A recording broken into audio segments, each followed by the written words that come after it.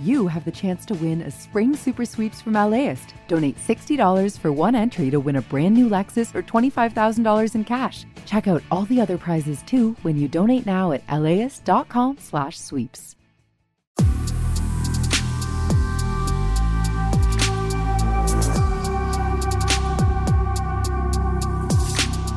Hi, this is Larry Mantle, host of Air Talk on KPCC. Since the start of the coronavirus pandemic, we've had a daily segment on Air Talk devoted to the latest information about COVID-19. As time's gone on, we've looked at vaccines and how the virus and pandemic have affected the lives of Southern Californians. That includes doctors, nurses, epidemiologists, and other medical professionals fighting the virus on the front lines. In each episode of this podcast, we'll speak with one of our experts on the rotating panel of Air Talk guests who will be sharing their expertise with us daily. You can also listen anytime at laist.com, kpecc.org, or subscribe wherever you download podcasts. We begin with the pandemic. Today, most California public school students are back in classrooms, and perhaps for the first time in 2 years, most do not have to wear a mask. State public health officials lifted the indoor mask requirement for K-12 schools. LA County officials lifted a similar blanket requirement for schools and child care centers. And we're going to discuss this development now, as well as any other questions you have about the latest coronavirus pandemic news in our COVID AMA segment with our regular guest, Dr. Peter Chin Hong, infectious disease specialist and professor of medicine at UCSF Medical Center. Dr. Chin Hong, thank you so much for being back. Always a pleasure, Kyle. Thanks for having me on. All right, let's line up your questions for Dr. Chin Hong now. So give us a call at 866-893-KPCC. You can also leave a comment on the Air Talk Facebook page, on Twitter at Air Talk, or email your thoughts to atcomments@kpcc.org. Please tell us what part of town you are writing from. Now, Dr. Chin Hong, let's start with masking in schools. The state's largest district, LA Unified, they're going to continue requiring masks for now, but basically the 5 next largest districts in our area are following the state's lead. Long Beach Unified, San Bernardino City Unified, Capo Unified, Corona Norco, Santa Ana. What's your thought on making masks in schools optional at this point? That's such a tough question, Kyle. To give you context, we're not quite where we were in terms of numbers of cases, say on the first California reopening on June 15, 2021. So we're descending very quickly, and we'll probably be at that level in early April. So that's why there's so much disagreement right now. The plane is landing. We're almost there. And for most places, it will actually be very unrisky. But there's such a heterogeneity in California from, Fresno, Central Valley with 100 cases per 100,000 last week. LA is about 76 or so.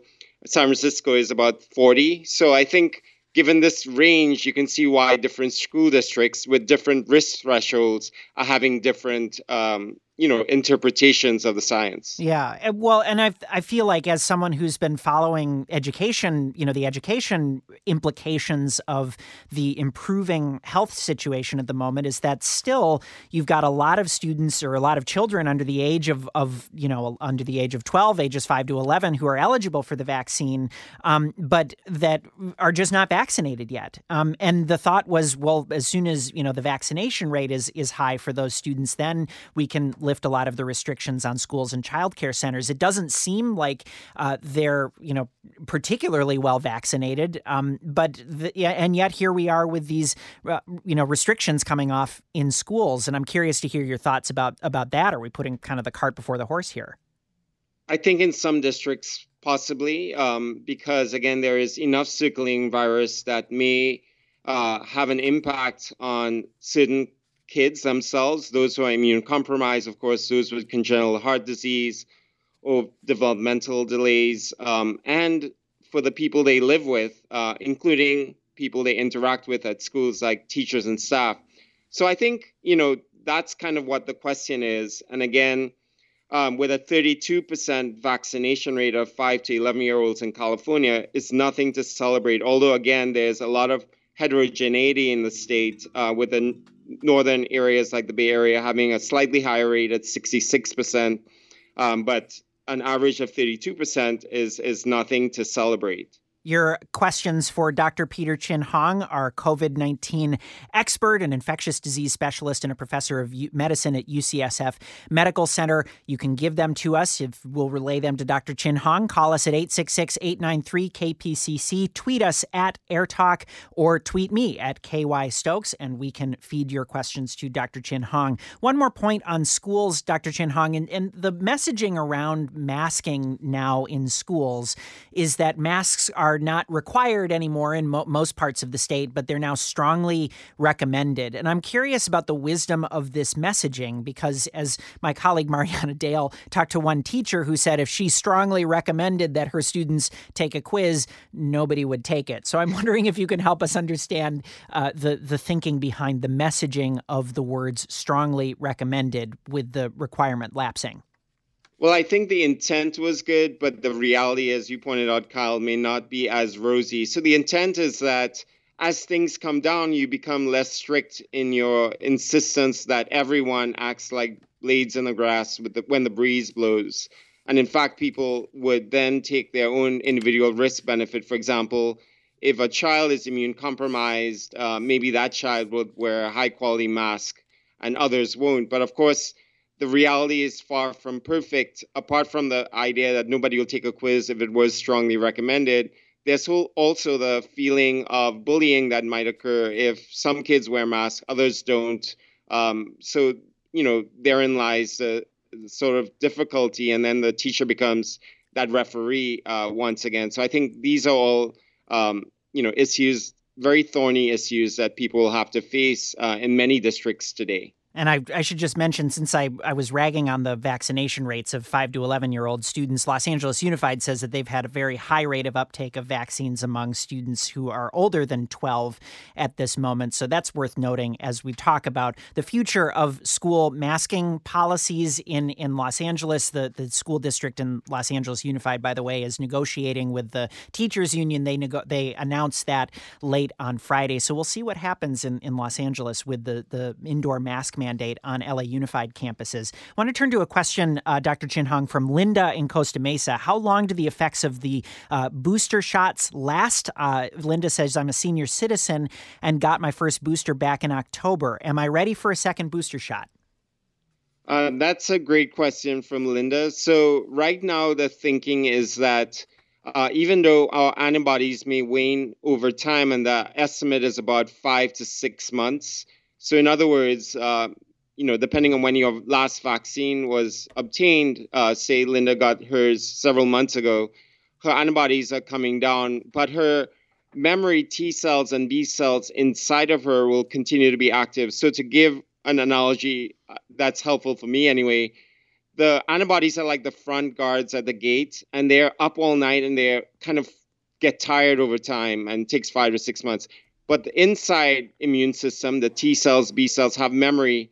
The bulldog is asleep, and when the enemy comes inside, the bulldog kicks the enemy out. So those adaptive immune responses remain strong for many, many months. And the idea of getting a booster is that it will push you over for hopefully several years. But again, we're not really sure, so we're continuing to follow data. I think many people are worried about what's happening in the UK and other parts of Europe right now with more cases. And of course, the UK has been a harbinger of things to come in the US. And one of the thoughts is, apart from people moving around more, no contact isolation, no isolation required for people who are positive, and BA2, that one of the ideas might be that waning immunity that allows people to get breakthrough infection, but not necessarily go to the hospital per se. All right. Talking with Dr. Peter Chin Hong of the UCSF Medical Center. Your questions for him at 866-893-KPCC. That's 866-893-5722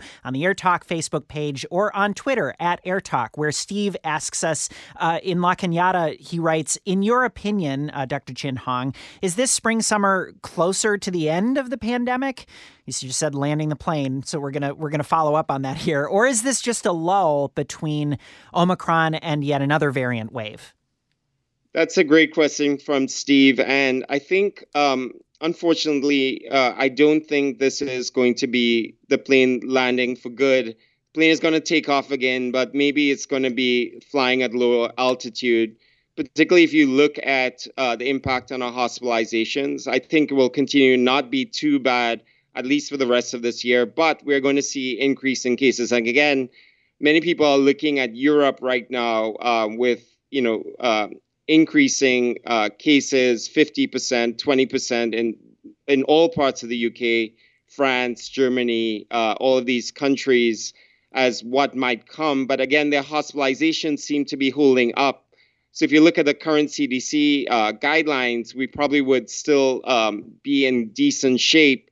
But I'm worried that with increasing cases eventually, and nobody knows when it will come, if this antibodies wear off, maybe early fall, maybe in the winter, maybe sooner than that if we have a variant or if we experience what's happening right now in Europe. Just speaking of the maybe what's next of the pandemic, we're likely to see a lot of headlines about Deltacron, which to me sounds just ridiculous. It's now becoming a parody of itself, these variant names. But it's it's apparently a hybrid of Delta and the Omicron variants. And should I be laughing about it, Dr. Chin Hong, or is this something to be concerned about? I think it's something to be curious about and to watch carefully, but nothing really to be terribly worried about. It doesn't keep me up at night. So for listeners, Deltacron is the spawn of Delta and Omicron that got together in somebody's cell as Omicron was taken off and there was enough Delta there. And what happened by chance was that these two viruses infected the same person. And not only that, they infected the same cell, they mated, and they had children. And those spawn are Deltacron. The idea is that it's probably not going to be acting too differently from Omicron. The reason is that the outside of Deltacron is very similar to the spike proteins on Omicron. It's just some of the genes on the inside look like Delta. But again, the immune system just sees the outside first. So whatever immunity we have to Omicron will also last for Deltacron. But, people watching the WHO is paying attention. There are about 30 cases in France, a smattering in Germany, Netherlands, Denmark, and the U.S. has a handful as well. I should not be laughing, but you might have heard my giggle when you said the spawn of a variant. And between Deltacron and the word spawn, it's starting to sound like an Avengers movie, keeping track of all of these variants. More serious question now, a couple of them actually, Dr. Chin Hong, from two folks, Mariana in Santa Monica, Marguerite in Huntington Beach, both curious about the shutdown of China's second biggest city, the Shenzhen. Mariana writes, they're highly masked and vaccinated there. What is the likelihood of I guess how concerned should we be about what's going on in China at the moment? I'm very concerned because China's zero virus tolerance strategy is probably going to fail at some point with a very, very transmissible variant like Omicron and a 30% more transmissible sublineage of BA2. No one can escape Omicron or BA2. Look at what's happening in Hong Kong now. Look at what's happening in South Korea, even New Zealand to a lesser extent. The other issue with China that's worrisome for me is that they don't have as much capacity of ICUs, et cetera, per capita as many countries. And they've used not the same mRNA vaccines that we have. So the Sinopharm and Sinovac aren't quite as good, and their elderly is not as vaccinated. How is it that it could? Is it just that when you said about the variant that it could really wreak havoc in China? I'm just curious. Is that just because a variant that already exists would be potentially more transmissible? I just want to make sure I'm understanding the implication of that part of your statement. And I didn't say this other piece, which is that the reason why a zero tolerance for virus eventually comes back to bite you is that there isn't enough population immunity. There isn't enough hybrid immunity. So whenever a variant comes that spreads like wildfire, it's going to cause a proportion of, millions and, billion people to get ill. And that's going to overwhelm the hospital system. Got a question from Brent in Sierra Madre who wonders, will the nucleocapsid antibody test show whether, and I don't know exactly what this is, maybe you can help us fill us in on what this is. Will that test show whether a person either has had or ever had COVID in the past, or whether they have long COVID? Yes, so Brent has a great question. To just step back for the listeners, there are two types of antibody tests, so it's a great question.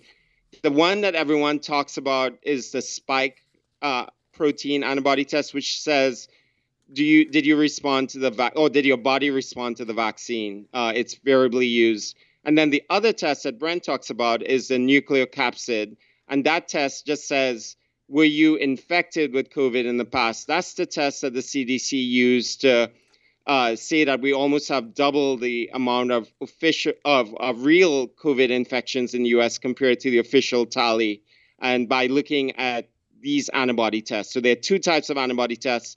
Make sure you order the right one if you're talking to a healthcare professional about getting one. Quick move back to Deltacron for a second. A note from our health reporter, Jackie Fortier, who notes L.A. County Public Health Director Barbara Ferrer said last week that we have no cases of Deltacron in L.A. County at the moment. So one more question here for you, Dr. Chin Hong. Corinne in Palos Verdes. Is multisystem inflammatory syndrome in children, that is MIS-C, a particularly harmful after effect of COVID? What are its long-term effects on the intestines, if any? That's a great question. So I think with MIS-C, it's just you get the infection, it's seen in kids in MIC, and then weeks to months later, you get like the immune system sort of like getting agitated. And that's seen in many, many organs, including in intestines. How is it manifested? Well, in the intestines, it could be mainly something like irritable bowel, where you have abnormal stool habits, bloating, gas, etc. But they can have much more serious effects on other organs like the heart, the lungs, the central nervous system. Our last question from listeners, but one more question from me. I guess I'm curious, Dr. Chin Hong, before we let you go, is now that we're sort of, we've talked about landing the plane and then maybe flying the plane at lower altitude again, as we're moving along, how should we know what the altitude is going to be? Now that we're sort of removing a lot of the restrictions, for example, vaccination mandates in restaurants and bars, or that you have to show your vaccine card. How are we going to get the warning signs that we need to take stricter measures to protect folks against the pandemic at this moment? What are going to be what's the surveillance system that we're going to see? How are we going to make sure that we don't have a wave of new infections crop up and cause real harm? Well, there are two things going to be used. The first is more traditional, but has some problems right now, which is the amount of cases that people are getting when they're testing publicly, because a lot of people are doing at-home testing, so they don't get reflected. Another newer method that many listeners may know about is looking at poop in the wastewater. So wastewater epidemiology, and all throughout the state and the country, there are certain sentinel sites that are looking at it. Right now, for example, Palo Alto is showing a little uptick, so we're watching that very carefully. Everywhere else is pretty flat. So it gives an early idea that something might be amiss in an unbiased population from the community. So grateful, as always, for Dr. Peter Chin Hong, who always takes some time out of his very busy schedule to give us the latest on the coronavirus here on Air Talk. He's an infectious disease specialist and a professor of medicine at the UCSF Medical Center. Dr. Chin Hong, thank you so much for your time this morning.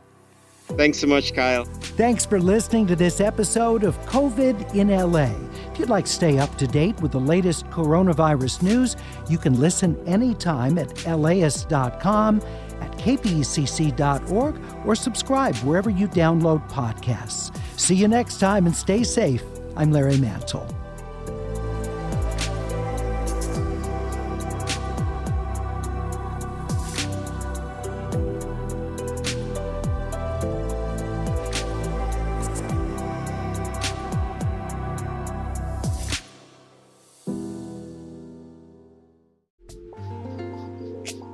This program is made possible in part by the Corporation for Public Broadcasting, a private corporation funded by the American people.